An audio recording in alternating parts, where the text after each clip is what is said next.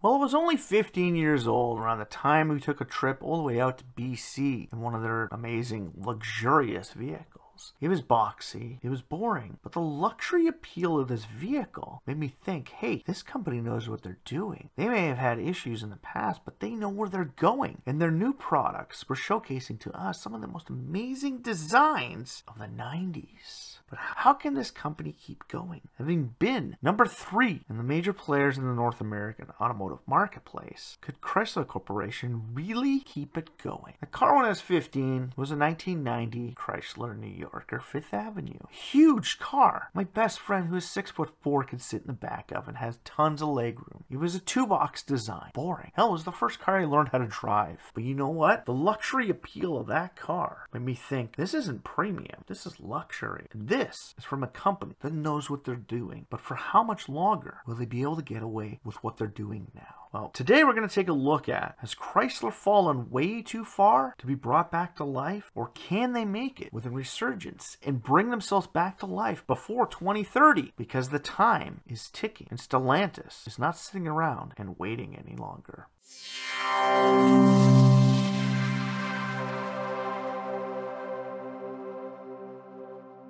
Welcome back to the AutoLooks podcast. I am your host, as always, the doctor to the automotive industry, Mr. Everett J, coming to you from our main website at AutoLooks.net. If you haven't been there, stop by, check it out. Go onto the Corporate Links websites, go onto the ratings, check out some of our original podcasts from previous times, and if you like it, add yourself onto our email list. Sign up for our emails and find out when new podcasts and new ratings come out from the AutoLooks.net website. The AutoLooks podcast is brought to you by Ecom Entertainment Group and hosted by Podbeam.com. If you'd like to get in touch with the AutoLooks podcast, please email us at email@autolooks.net. So like I said in the beginning, when I was 15 years old, the year before I was about to learn how to drive a car, my dad had a 1990 Chrysler New Yorker. If you've ever seen one of these things, it's a 2-box design. Big, it's bland, it's boring. Powered by a V6 that's actually fairly powerful. I don't like to say this out loud, but I did street race once with it, and it, let's just say, my buddy in his Grand Prix thought he was a little bit faster than me because he had a 2-door coupe. That old beast of a 2-box design actually showed him up. The car my dad bought after that was a 1994 Chrysler Concorde, the beginning of their cab-forward design and what was originally going to be the first rear-wheel drive Chrysler product ever since the early 80s. Unfortunately, they decided to backstep upon themselves and bring us out a front-wheel drive vehicle. But the Concorde, like the Intrepid brother, was just the beginning of where this company was now going in the 90s. But really, where was Chrysler supposed to go in the first place? Walter P. Chrysler had done stints at both Ford and General Motors, and not abiding by their rules and not liking the way they managed and ran their corporation, similar to that of, in the future, Mr. John C. DeLorean, he decided to step away from working from the competition and create his own competitor to these companies. Noticing that Henry Ford had created a luxury division with Cadillac, and now General Motors had moved this Cadillac division to the pivotal of automotive luxury for the average man in the North American marketplace, with only Duesenberg and Pierce Arrow sitting atop that golden pedestal where Rolls-Royce and Bentley on the other side of the pond stood. Chrysler was going to move into both of those staples, and Walter P. really wanted that vehicle to be top of the line. But with that, he was going to need some more help, considering the fact that we all know that during the 30s, products like Chryslers and Cadillacs, LaSalle's, Pierce Arrows, Duesenbergs, Packards were all going to have trouble making a standpoint for sales. So Chrysler decided to create his own entry-level division with Plymouth and eventually formed an alliance with the Dodge brothers, 2 former co-workers and brothers of the Ford Motor Company. The Dodge brothers were the ones who initially brought the truck template to the Ford Motor Company. Yes, the original Ford Model T truck, sorry to say, is a Dodge brother idea. But the Dodge brothers didn't like Henry Ford. Henry Ford ruled with an iron fist, and the Dodge brothers didn't like that. So they decided to move on to create their own product. products, joining up with Walter P. to help create the new third. Well, actually, at that time, the fourth American car company, considering the fact that Studebaker and Packard were still sitting higher above the Chrysler Corporation. But Chrysler wanted to do something amazing with his new car company. He wanted to do something similar to General Motors and wanted multiple divisions to hit every major marketplace. Where Ford was using limited amount of divisions, General Motors had every division hit at every price point of the marketplace with product ranges. So, we had Plymouth, we had Dodge, we had DeSoto, we had Fargo, we had Chrysler, and at the very top tier, we had Imperial. Chrysler was it. And they were moving. Not fast enough to take over Ford and General Motors and knock them off their high horse. No, not once did they ever really do that. But they eventually took down Studebaker and Packard. And with the fall of Studebaker and Packard, and even Hudson and Kaiser-Nash, the formation of American Motors gave the U.S. their fourth American car company, with Chrysler sitting in the number 3 spot. But by the late 50s and early 60s, Chrysler was actually moving up higher up the food chain past both the Lincoln brand and Cadillac brand, bringing to play their own Imperial top-tier luxury nameplate. The Imperial nameplate would live on all the way to the 80s before finally being shelved due to its bankruptcy and the purchase of American Motors. The Imperial nameplate became a pivotal luxury mark, standing higher than the Cadillac image, with its only competition being that of the Continental brand, which was very short-lived, offset of Lincoln Continentals. Chrysler was becoming the top tier of luxury for American car companies. But that wasn't just it. With the rise of John Z. DeLorean's Pontiac GTO in the 1960s, giving rise to the muscle car era, and then the arrival of the Ford Mustang, the pony car and the muscle car, Dodge saw its main standpoint and said, we are going to be the most powerful brand in American performance. And with the release of the Dodge Charger and soon its pony star counterpart, the Challenger, Dodge was here to take on the power. With the Challenger and its stablemate, the Cuda, taking out the likes of the Mustang and Camaro, and the Charger and Charger Daytona, pushing aside the Ford Torinos, and hell, even the Buick GSXs and Chevelles, Dodge was moving up, and the Chrysler Corporation was becoming the big player. Unfortunately for Chrysler, they put too many of their eggs in big engines, and by the fall of the 1970s, due to the gas crisis, Chrysler was hit with no small car for its market share. This is where Chrysler fell to number 4, with AMC having its Pacer and Gremlin. Even though they were shitty vehicles, they still managed to hit the mark and make sales contributions to the small car marketplace. Chrysler learned a lesson from the competition and how the competition were now getting into bed with the Japanese for small fuel-efficient vehicles. Chrysler soon formed an alliance with Mitsubishi to help build Colt products during the 1980s. And with American Motors eventually faltering due to Renault's horrible attributes and poor quality products, the American Motors Jeep brand was eventually snapped up by Chrysler Corporation, giving Chrysler the only dedicated SUV brand automotive marketplace.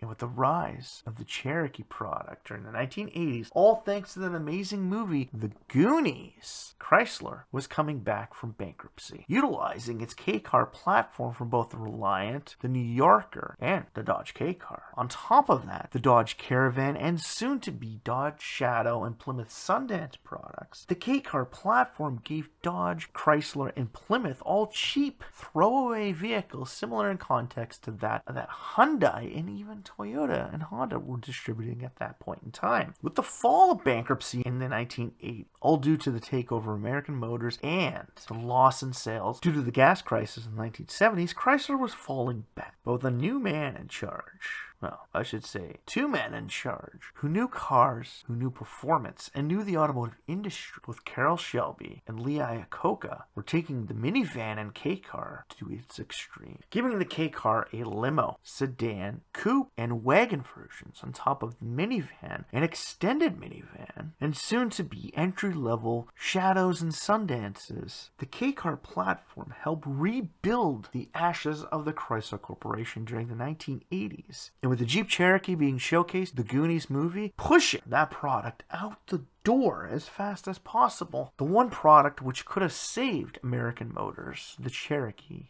was now in the hands of Chrysler Corporation. Its saving grace, the Cherokee and the K-Car, were breathing new life in this once faltered car company. With the soon arrivals of Plymouth Acclaims, Dodge Spirits, Dodge Dynasties, Chrysler New Yorkers, hell, the Fifth Avenues, the Diplomats, Chrysler Corporation was moving up and using quartz versions of the Pentagon logo embedded into the hood, similar to context to both Mercedes and hell, even Rolls-Royce and Bentleys of the time. Chrysler was moving up the luxury platform. Where Lincoln and Cadillac were still known as the big luxury cars that everybody wanted in America, Chrysler was slowly moving out of their premium field and into more of a luxury stand. With the arrivals of the Concorde and the LHS in the 90s, Chrysler again was moving up the luxury food chain. Lee Iacocca, Bob Lutz, and Carroll Shelby all helped breathe new life into Chrysler Corporation with the Viper, the Prowler, the transport-inspired Ram, and Dakota, the brand new Grand Cherokee, the last of the American motor product to be released, the one that could have saved it, the Grand Cherokee, was now saving Chrysler. It was giving the Bronco, the Blazer, and even the Bronco 2 a run for their money. Chrysler was now on top of their game. They now had a field, a vehicle, moving into the Neon, the Stratus, the Intrepids, the Cirrus, the Sebring, Concorde, the LHS, and soon enough, the rebirth of the Chrysler 300 nameplate, giving rise to the sport luxury marketplace in the American. Chrysler was bringing the fun back to luxury, showcasing that you didn't have to buy a BMW to have sport-infused luxury. Chrysler was bringing it, and Chrysler was showing us all they can do it. This coming from the same company that owned the Town and Country, a minivan, a bland, boring minivan. But hell, Dodge still had the Caravan, a performance brand with a minivan. And soon with the arrivals of the Dakota, the Ram, the Durango, the Avenger, the Neon, the Stratus, the Eagle Talons, Dodge was showcasing to us they had fun, fast cars. They can compete with their American counterparts at Ford and GM. Chrysler in the 90s became the car company you waited for to release brand new products, where everybody else had cool concepts. Chrysler was showcasing to us some of the most amazing concepts with the Dodge Dakota Sidewinder, the Dodge Copperhead, the Chrysler 300 Hemi C, and hell, even the Chrysler Kronos and Chrysler Atlantic concept vehicles. They were showcasing to us that this was a company moving out of the ashes of where it once was, growing to become bigger and better than it once was. And then they made the stupidest move they could ever make. Instead of buying out Mitsubishi Corporation to have a Japanese counterpart to build quality product at the entry level, they started selling off their rights to them. They started selling off their ownership in Hyundai. But why? Why were they doing this? They were doing this to get into bed with Mercedes, the original car company, thinking that Mercedes-Benz will bring a new light to the Chrysler Corporation. Bob Lutz thought that getting into bed with Mercedes would really help revive the Chrysler brand and bring it into the future.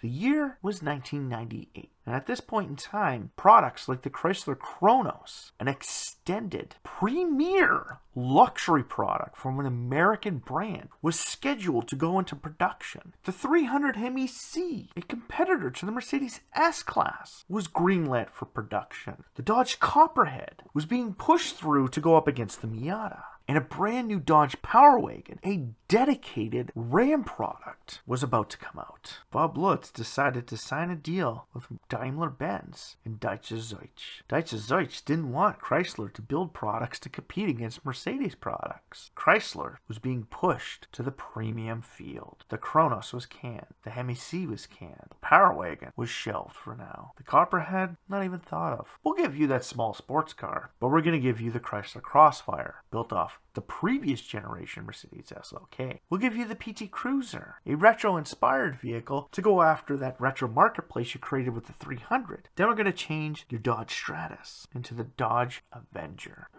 We're going to give you a brand new Sebring, which is butt ugly.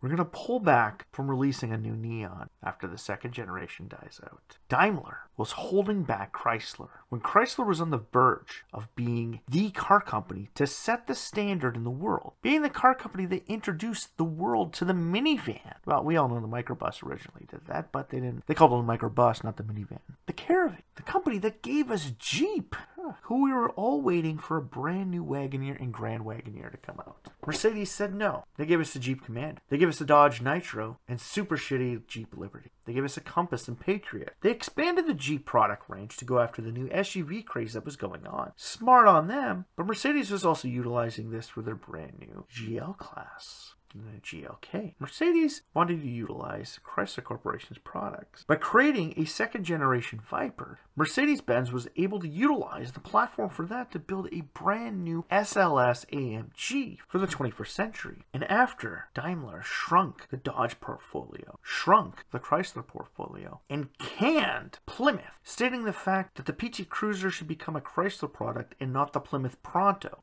holding back the Prowler from having a V8 and not giving us the Pronto Spider to go up against the Miata, their entry-level brand of Plymouth was kicked to the curb. Now Chrysler was down to 3 brands from their 4. They had no ties with Mitsubishi. They had no ties with Hyundai. They lost Plymouth, and their lineups were shrinking. The second generation for the Dakota was dismal. Third generation for the Dakota was dismal. A bland, boring-looking old man truck. The second generation of the Transport-inspired Dodge Ram was bland, boring, and grandpa-inspired. The Chrysler Aspen may have had more chrome on it than the Escalade and Navigator, but that didn't make it look better than the Navigator or Escalade. Nobody wanted it. Well, they were looking at the Infiniti QX45 in its butt-ugly design over the Chrysler Aspen. Chrysler was dying. And Mercedes, even with a few concepts like the Firepower, which would have given life to the Viper platform by breeding a tuxedo version for Chrysler, and the ME412, which could have been utilized for a new supercar for Mercedes as well. Mercedes decided to pull the plug in Chrysler Corporation, stripping it of everything that was once good. The only good thing during the Daimler days of Chrysler was the 300 and the Charger, where if you're a true diehard Mopar fan like myself, the Charger nameplate was destroyed. We don't care if the new Charger was a great product. It sold exponentially compared to its predecessor, the Intrepid. It still utilized a name from a 2-door performance product from the 60s that everybody loved. Hell, it was the General Lee, and you killed it. Mercedes killed it. The 300 was the only saving grace. And by this time, Daimler was pulling the plug. Chrysler had now been whittled down to this brand new, horrible-looking Chrysler 200, which was based off the previous Zebra. And the 300, the Town and Country, and the about-to-disappear Chrysler Pacifica. Dodge had no neon. They had the Caliber, which only lived 1 generation. Same with the Avenger, which replaced the Stratus, which was just a cheap, brand-new version of the K-Car. A company that was building quality products in the 90s was now building garbage in the 2000s. Chrysler was on its way down, and with no one wanting to buy them because they could not be parted up. People wanted Jeep and nothing else. Serbia's management group came to help. They bought them out, and they helped them go for a couple years until Sergio Mascioni, a half Canadian, half Italian CEO of Fiat Automobiles, who had just managed to use General Motors' know-how and finances to rebuild themselves from their ashes, decided to buy out Chrysler Corporation in its entirety. From there, they released a new generation of the 300. They quickly added the 200, saloon-inspired midsize sedan. The Avenger was kicked to the curb, but a new Viper was going into production. A new Charger was coming out. The Journey was being pushed through. And the thought of a new Challenger was in the future. Jeep was now considering bringing back the Wagoneer and Grand Wagoneer. And the Ram Trucks brand was being separated, where trucks and SUVs were more viable than their car options at Chrysler and Dodge. FCA was now pushing more of the truck SUV marketplace and allowing Chrysler and Dodge to slip behind. By the time Stellantis was formed, FCA had whittled Chrysler down to the new Pacifica and 300, with only its Canadian marketplace having the Chrysler Voyageur, the previous generation, the Pacifica, available. Chrysler was now down to 2 models. Dodge had the Charger, the Challenger, the Durango, and the Caravan. Whereas by the time Stellantis took over, the Viper had been canned. And the Caravan, after 33 years of production, was on its way out. The Dodge Caravan was as old as me and was getting the boot. out. Whereas Dodge was the new performance brand for the Stellantis stable. They wanted Dodge to take over where Pontiac had left off. Dodge was performance, and a Caravan couldn't be seen. Same with the Journey. Only a Durango, a Charger, and a Challenger could be had. And now with the move into the luxury field and only a new Charger on the way, Dodge only has one vehicle in its market for the future. A two-door electric and internal combustion engine hybrid Charger. Chrysler is about to lose the 300 and only have the Pacifica. Now only having the Airflow, which is convenient because that's a name that spearheaded Chrysler's movement back in the 1930s when they showcased to the world aerodynamics can help you save gas. But at a time when gas was cheap, it really didn't bother anybody. It was just an outlandish style. But today's standards, it was world-taking. Wow. But today, Chrysler only has the Airflow in its stable. The Ram brand has both the Ram 1500, Revolution, Rampage, Ram Charger, the brand new ProMaster, with the possibility of a new ProMaster City on its way. Dodge is now even looking into creating a brand new Dakota for the Ram brand. Jeep is pushing out more products. Jeep and Ram have legs to stand. But when Stellantis bought out the FCA, they gave a few divisions a lifeline and stated to them, you have until 2030 to prove to us that you're a viable division for our car corporation. Chrysler is now whittled down to essentially one product. Same with Dodge. The original Chrysler Corporation is now all but gone. With FCA taking the too long to create new products for these divisions, will Stellantis allow Chrysler and Dodge to live past 2030? That's only 6 years away. Can they make it? With Lancia showcasing at least 2 new products in their stable about to come out, Fiat about to add another new product past the 500 and 600, and Opel and Vauxhall being utilized more for their cargo vans in the European marketplace, and even a new entry-level electric vehicles sitting below Peugeot Citroën. They have a leg to stand on. But Chrysler and Dodge, has Chrysler fallen too far to be able to get back on their feet in such a short time? With the loss of products like the Dodge Dart, the Chrysler 200, the Dodge Neon, Dodge Avenger, the Stratus, now the 300, how are they going to make a name for themselves in the future? How is Chrysler going to rebuild itself again from the ashes of where it came from? Is third time really the charm? Or is the third time going to mean the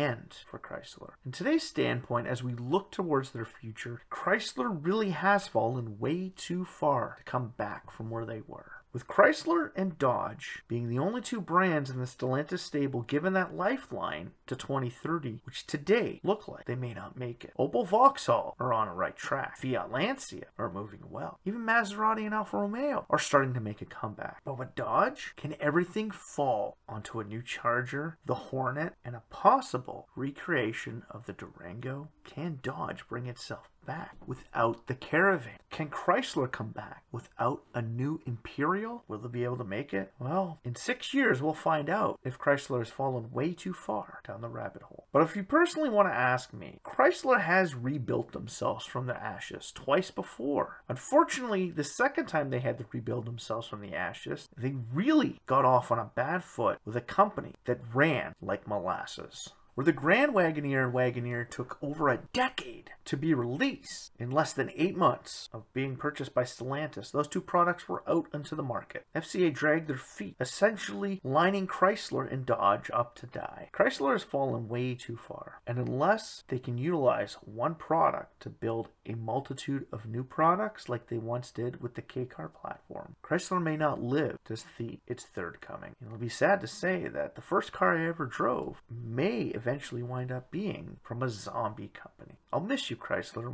when you're gone. And Walter P., similar to that of Sergio Mascioni, was also half Canadian. I've always felt a good place in my heart for Chrysler Corporation, knowing that the Dodge brothers, Horst, had married into a Canadian girl's family, had a camp on Manitoulin Island where he mysteriously drowned, but had major Canadian ties with its Dodge division. Chrysler, with Walter P. being part Canadian, so hard to understand that the only 2 divisions part of Chrysler Corporation that have any ties to my home country are the only 2 that may not make it. As it seems, similar to that of how General Motors is trying to kill off the Oshawa plant and the old McLaughlin name. Chrysler Corporation may lose its Canadian heritage as well. Falling way too far down that rabbit hole, Chrysler will need a grand unicorn similar to that of the Viper and the Ram did for Dodge back in the 90s to bring itself back from the brink of destruction. And with only 6 years to go, let's see if they can do it. So if you like this podcast, please like, share, or comment about it on any major social feed. Click the like button at the bottom. Like, seriously, look down, see the like button down there. Click it. Click like to the AutoLooks.net website, the AutoLooks.net social feeds, or AutoLooks social feeds. Like us to find out more information from the AutoLooks website, the AutoLooks social feeds, and the AutoLooks podcast. Every single week, we release a new podcast. And after you hit the like and after you shared this podcast with all your friends and family who are devoted Chrysler fans, hit on up the AutoLooks.net website and check out some of our ratings, read some of our reviews, and stop by the Corporate Links website page and help pages to find information that can help you purchase a new vehicle. No, we're not going to tell you to purchase a new Chrysler vehicle, but we will tell you we have websites on the AutoLooks.net website which can help you make your purchasing a lot easier. All from the AutoLooks.net website. The AutoLooks podcast has been brought to you by Ecom Entertainment Group and distributed by Podbeam.com. If you'd like to get in touch with Everett J, the host of the AutoLooks podcast, or the AutoLooks team here, email us at email@autolooks.net. So for myself, Everett J, the AutoLooks.net website, strap yourself in for this one fun, could be a little sad ride that Chrysler has taken us on.